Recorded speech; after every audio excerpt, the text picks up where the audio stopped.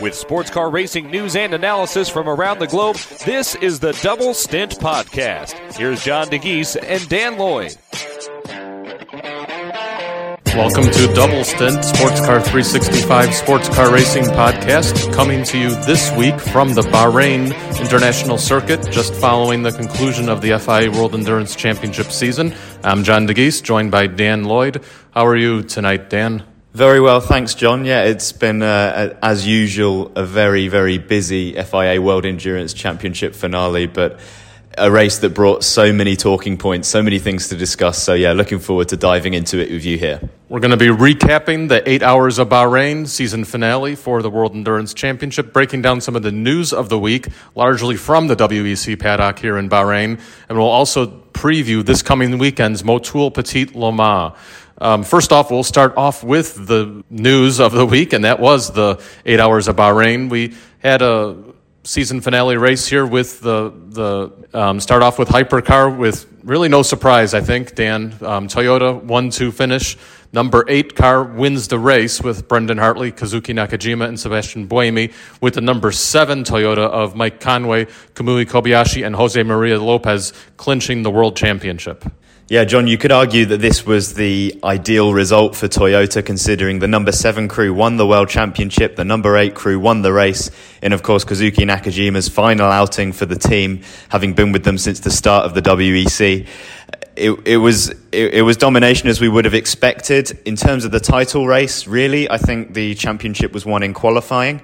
The result with the number 7 car taking pole position, beating Kamui Kobayashi, beating Brendan Hartley to the top spot, that enabled the number 7 to really cruise to victory in the race, because it meant that even if the number 8 crew won, the number 7 would still have won the title just by being classified in the hypercar category, which only had 3 cars on the grid with the absence of Glickenhaus. So in the end, it was a straightforward championship, but nonetheless a deserved one for Conway, Kobayashi and Lopez. It's been tight between the 2 Toyotas, 3 wins apiece this season, but the 7 crew had the edge, perhaps picking up the points in the right races, most notably Le Mans. They come away with the title. That's right, Dan. Toyota also becomes the first manufacturer to sweep all WEC races in a single season. I guess, you know, we had the challenge from Rebellion in the previous years, taking a couple wins in the Super Season and the 2019-2020 season. We didn't quite have anything like that this year. It had a challenge from Alpine, sort of went unraveled in the 8-hour race. Gearbox issues for that LMP1 grandfathered car ultimately took it out of contention, finishing 6 laps behind. What do you make of Alpine's challenge in the 8-hour, Dan? Well, it wasn't much of a challenge. I mean, if you could consider a challenge there, it was the first 15 minutes when Nico Lapierre made a really nice move actually into the first corner, getting past both Toyotas. I think he probably took Mike Conway and Sebastian Buemi by surprise. Lapierre managed to keep a decent pace, but I think when traffic struck the Alpine, as has been the case at all circuits this season, the Alpine just doesn't seem to match as well with the four-wheel drive hybrid Toyota. And then after the 2 Toyotas had got past, the Frenchman started struggling with some gearbox, with some shifting issues, both up and down. Alpine brought the car to the garage, tried to make some repairs. They changed the actuator on the car, sent it back out, and it seemed to be working well for the rest of the race. But with that, it was condemned to third place with the Toyotas that have been pretty reliable all throughout the season, and has been a real testament to their result in being able to sweep the season, as you said, John. Perhaps a little bit surprising that maybe Toyota didn't have at least one totally catastrophic race, considering it's the first year of these regulations, the LMH regulations. Alpine wouldn't say they necessarily did anything wrong this year. It was just really strong, really solid running from Toyota. Absolutely. Moving on to LMP2, we had a dominant run as well for WRT, winning the race and the title with Ferdinand Habsburg, Robin Freins, and Charles Mallacy. Yeah, that's right. It was looking a lot closer in LMP2, sort of leading towards the halfway point. We've had throughout the season these brilliant tactical battles between the top 4 cars, the 2 Jota crews, the United Autosports defending champions, and also WRT. But the second half of the race, Robin Freins, I think, really came into his own. He just turned up the wick and extended the gap. I think WRT were also helped by the fact that we had no safety car periods. It was all full-course yellow action. They were able to play those nicely and came away with a huge victory. It was a lot closer for the battle for second, the two Jota cars going at it. Not the first time we've seen that this season. Antonio Felix da Costa making a late move on Tom Blomqvist, whose number 28 crew came in as the main challengers to WRT. In the end, though, Jota were able to have a bit of a scrap between themselves because there was nothing that could be done about the Belgian squad taking the win and the championship in the process. Yeah, and it's taken us, about 5 minutes into this podcast, and we still haven't mentioned the craziness of GTE Pro. And I think that was the category that overshadowed everything this week, even last week, with the balance of performance changes and the controversy there. Provisionally, and I guess we could still say provisionally, AF Corse and Ferrari have taken the title, but it came in a pretty dramatic fashion. It came after contact between the two cars in the final 15 minutes of the race, after a really hard-fought battle between the number 92 Porsche of Kevin Estre, Neil Jani, and Michael Christensen, and the number 51 AF Corse Ferrari of James Calado and Alessandro Pierguidi. Dan, what was your viewpoint from the action and really the definitive moment that the contact happened while battling for the lead there in the closing minutes? Yeah, battling for the lead and for the championship. It was really an ideal situation for the spectator because Kevin Estre's pole meant that the number 92 Porsche crew and the number 51 Ferrari crew went into the final race of the season level on the standings, and it had to come down to this, really, the two cars battling for position. Michael Christensen, interesting that they put him in for the latter stint, not being one of the full-time drivers, but he's nonetheless an expert in the RSR 19. He was being caught by Alessandro Pierguidi, who had taken two new rear tyres on his Ferrari 488 GTE Evo. Pierguidi brought the gap down to Christensen, who I understand who had taken all four tyres at the last tyre change pit stop, but he had an older set on, so he was perhaps struggling for grip a little bit more. In the end, though, as I'm sure we all saw, Pierguidi bumped into the back of Christensen under braking, perhaps influenced a bit by Felipe Albuquerque's United Autosports Oreca. There was a sort of external factor in there as well. But whatever happened, we know the outcome. It was a spin around for the Porsche, and the Ferrari continued. Things did get a little bit more complicated from there, though. You can read all about what happened on Sportscar 365. I'll ask you, though, John, a lot of this happened post-race. The bottom line is that the Ferrari crossed the line first and provisionally won the championship, but we had a few post-race things to chase around. Would you be able to give a summary of the things that we learnt in the hours after the race? Yeah, thanks. Leave it to me to try to handle this. That's going to be a bit of a tale. We had Porsche lodge a protest post-race over the decision or lack of decision made after the Ferrari was told to give its position back, which it never ended up giving back due to the number 92 car pitting immediately after the contact.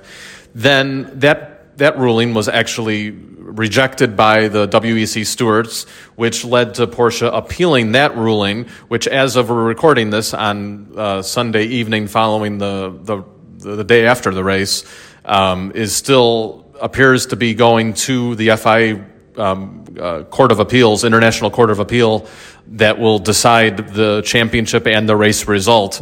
We know Porsche has a decision to make probably by Tuesday, so as of the publishing of this podcast, whether they'll actually pursue this officially or not. There's sort of a deliberation right now over whether they will.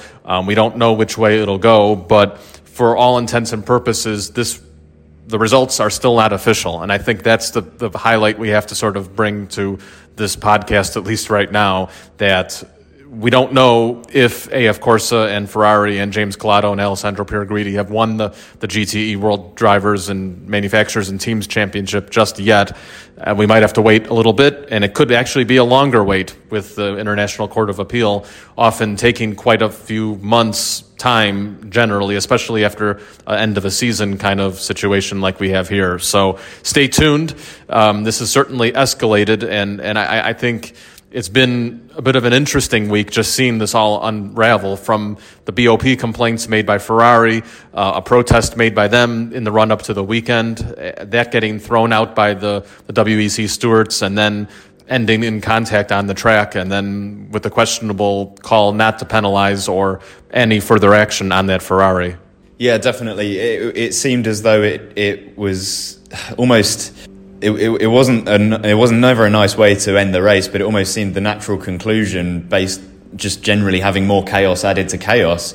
As you mentioned, the balance of performance was a completely different debate coming into the race, and Ferrari wanted the balance of performance restored after the 6 hours of Bahrain where they were nowhere. Complained a lot, got halfway there in terms of the power, the power loss that they had in the BOP.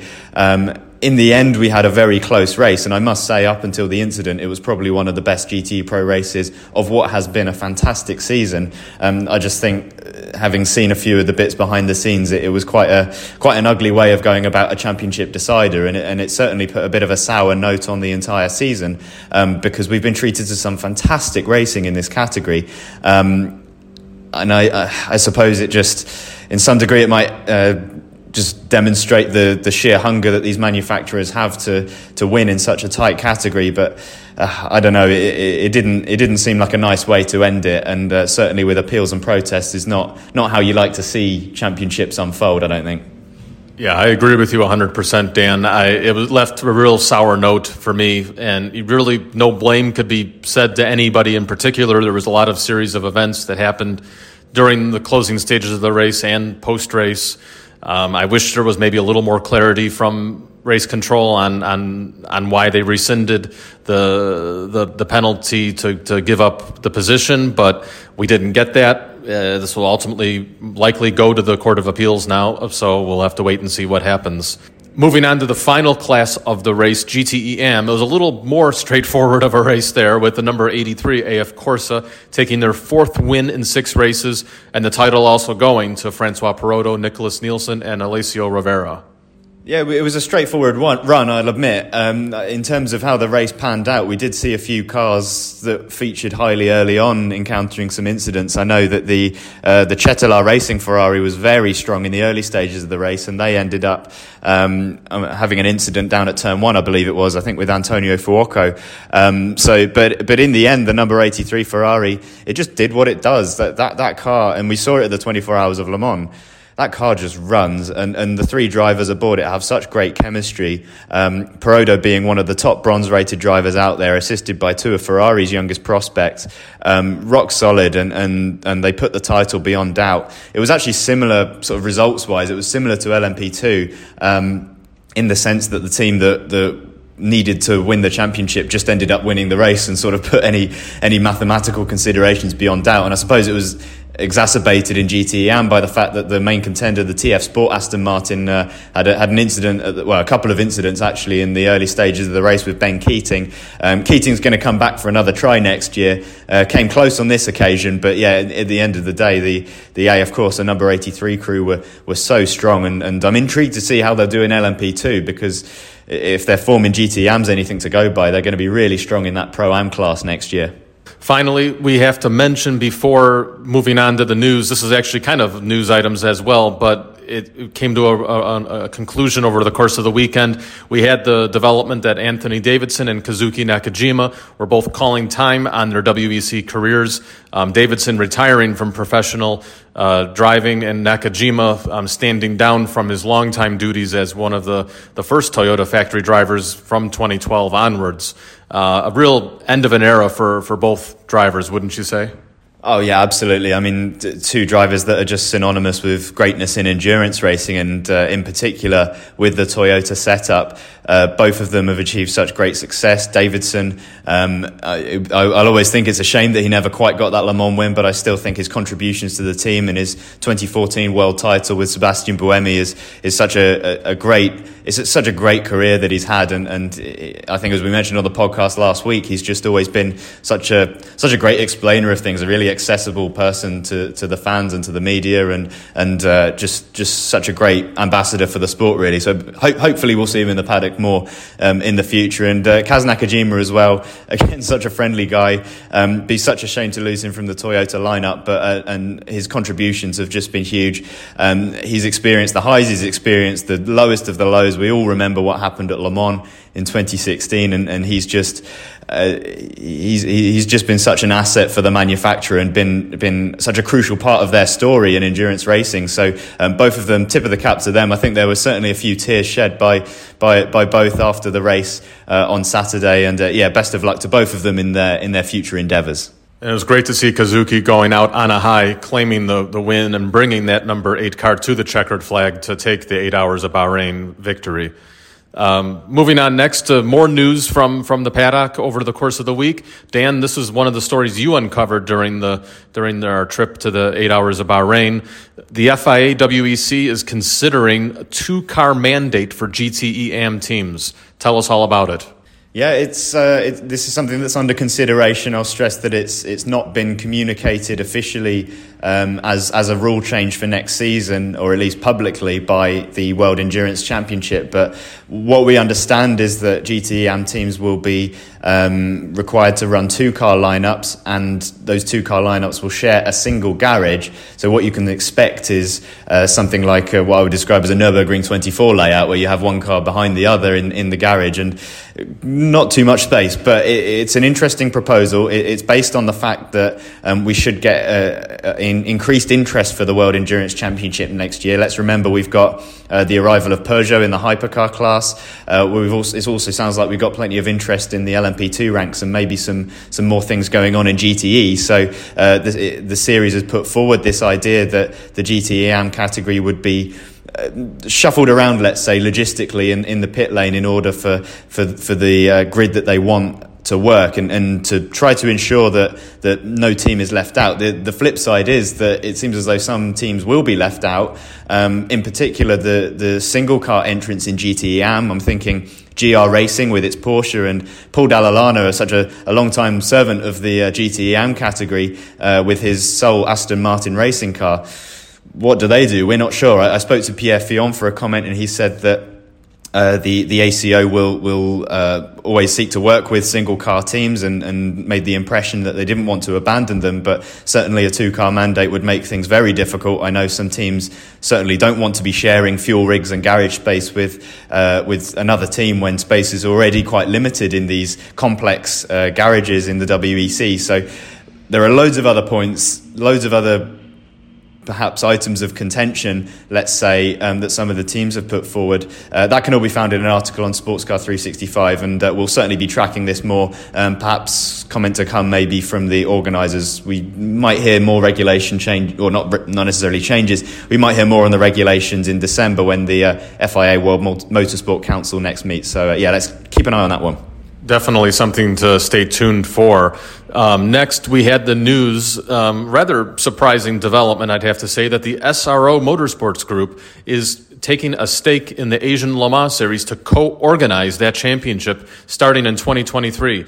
Stefan Rattel was here over the weekend in Bahrain, signing the agreement with Pierre Fillon, the ACO president, and Frederick Lequin, the managing director and the CEO of the Asian Le Mans Endurance Championship, and also LMEM, the management company behind the WEC and European Le Mans Series, that this will be a joint effort for Asia that sees the Fanatec GT World Challenge Asia, powered by AWS, continue as a standalone series, but its GT3 class combined with the GT3 class of the Asian Le Mans Series towards an overall GT3 classification that would give an automatic invite to the 24 Hours of Le Mans in GT3. Also, the ACO is handing out an additional invite to Le Mans for the champion in the Gold Cup or potentially Pro-Am class in the GT World Challenge Europe. So this I think has a lot of larger implications over not just Stefan and his organization taking an interest with ACO,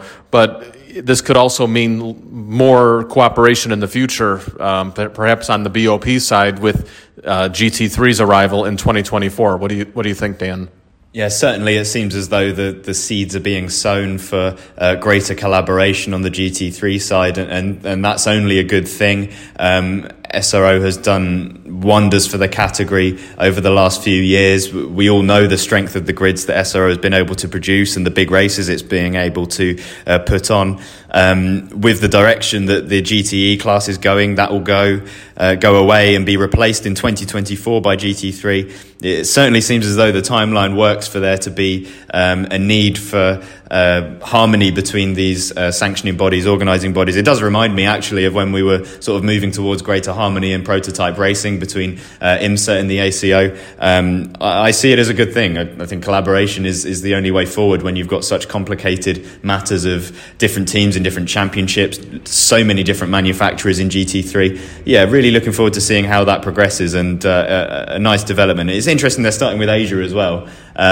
Certainly a market where both of them have been active in recent years. I know Asian Le Mans Series has moved to the Middle East, but will be certainly one to watch in how the championships develop, what sort of interest it gathers going forward. Yeah, Stefan said the goal for 2023 is actually going to be the 2022-2023 season, where they would have 2 races in the Middle East, keeping that stable, and also reintroducing the Asian Le Mans Series to the Far East for 2 additional rounds. So we'll have to see how that unfolds.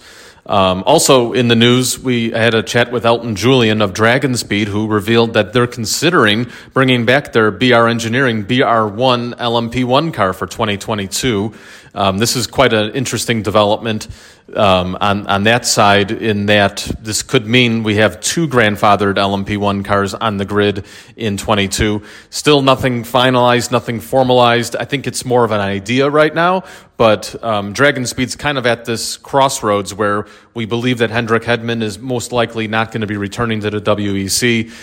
Elton's looking for some more projects and clients, and he says there's some interest in bringing the BR1 back. Yeah, right. I mean, I'd love to see it, to be honest. I thought it was a great, just a great addition to the grid. We remember with the SMP Racing BR program, and of course that independent outfit from Dragon Speed. I'll be honest with you, I didn't even realise they still had the car, but it's great that they're considering to bring it back. I do naturally question from a competitive side what the goal would be there. We know obviously Alpine has struggled to match the Toyotas this season with a grandfathered LMP1 car, and when you consider Signatech Alpine to be one of the top prototype racing outfits out there, you do wonder how Dragon Speed, which hasn't run the car in quite a while, would fare. But hey, I'm more than happy to see the team go for it, and fair play to Elton Julian for putting it out there. Let's see if he gets some interest. Yeah, again, I would think we want to stress that it's at the preliminary stages, but anything is possible in the world of sports car racing. Finally, for this week, we had a catch-up with the new head of Porsche Motorsport, Thomas Lautenbach, who provided an update on the schedule for the LMDH rollout for their car. Pretty much everything's on schedule still, expecting the car to turn its first laps in a rollout shakedown situation right before Christmas. Driver lineup still being finalized. We know we had the news of Yuffie Yi becoming a Porsche Asia Pacific selected driver. Thomas spoke about that and saying that there is potential that he could become the first Chinese driver in LMDH. That might be a goal of Porsche's there. Other information on that, you could check out our story on Sportscar 365. Finally, this week we'll preview Motul Petit Le Mans. Both of us are headed there in a few days. 43 cars on the entry list as of the recording of this podcast, the largest field since 2014. Dan, I know there's a lot of storylines going into the week. What's sort of on your mind as we gear up for the IMSA WeatherTech Sports Car Championship season finale? Well, apart from Waffle House, I'm really excited to be just going back to Road Atlanta. I mean, it's such an awesome track. Always reminded me of Brands Hatch, actually. I love the trees in the middle of the circuit, people hanging out there. The atmosphere is amazing. I'm really looking forward to that. But most of all, of course, though, the racing itself, Petit Le Mans, always providing all the action. We remember the final lap or the final sort of minutes antics that we've seen in recent editions, and I'd expect no less for that event. We've also got the matter of the championship, which is which is going to be extremely tight heading in. And then, of course, we've got the title race, John. Really, it's tight in DPI. Where do you think things will go there? What are the battles we should be keeping an eye out on in the top category? Yeah, I think a lot of eyes are going to be on the DPI points race. The Felipe Albuquerque and Ricky Taylor have a 19-point lead over Pipo Derani and Felipe Nasser, two rival teams in the championship. They've sort of been tooth and nail all year. If you remember, Ricky had a coming together with Pipo in the Petit Le Mans last year, ultimately deciding that race. It's going to come really with some fireworks, I think. 19 points sounds like a lot, but in IMSA's new for 21 qualifying format, points format that is, that's really the equivalent of 1.9 points, so less than 2 points under the old system. So it's really almost head-to-head, just like we saw with GTE Pro this past weekend in WEC. Other classes are a little more straightforward. We know Corvette Racing will clinch the championship in GTLM as long as they start the race. GTD is a bit of a tight battle there between the Paul Miller Racing Lamborghini as well as the Pfaff Motorsports Porsche. They're going to be going out at it as well as the Heart of Racing Aston Martin, which holds a bit of an outside chance of the title as well. I think GTD and DPI are the two big close battles there, but LMP3 is led by the Riley Motorsports Ligier of Gar Robinson, and also PR1 Matheson Motorsports leading LMP2 going into the season finale. So lots to play for, lots of excitement, I think, going into this race. Held at a different time of the year again. We had the 12 Hours of Sebring at this same weekend last year. This year now it's Petit Le Mans due to the COVID pandemic and the rescheduling of races from the WeatherTech Championship. So cooler conditions, 1 extra hour of darkness, lots of unknowns to play for there. Definitely looking forward to it. Well, that's all the time we have for this week's show. Thanks again for Dan for coming on, and we'll talk to you next week. Thanks again, and be safe.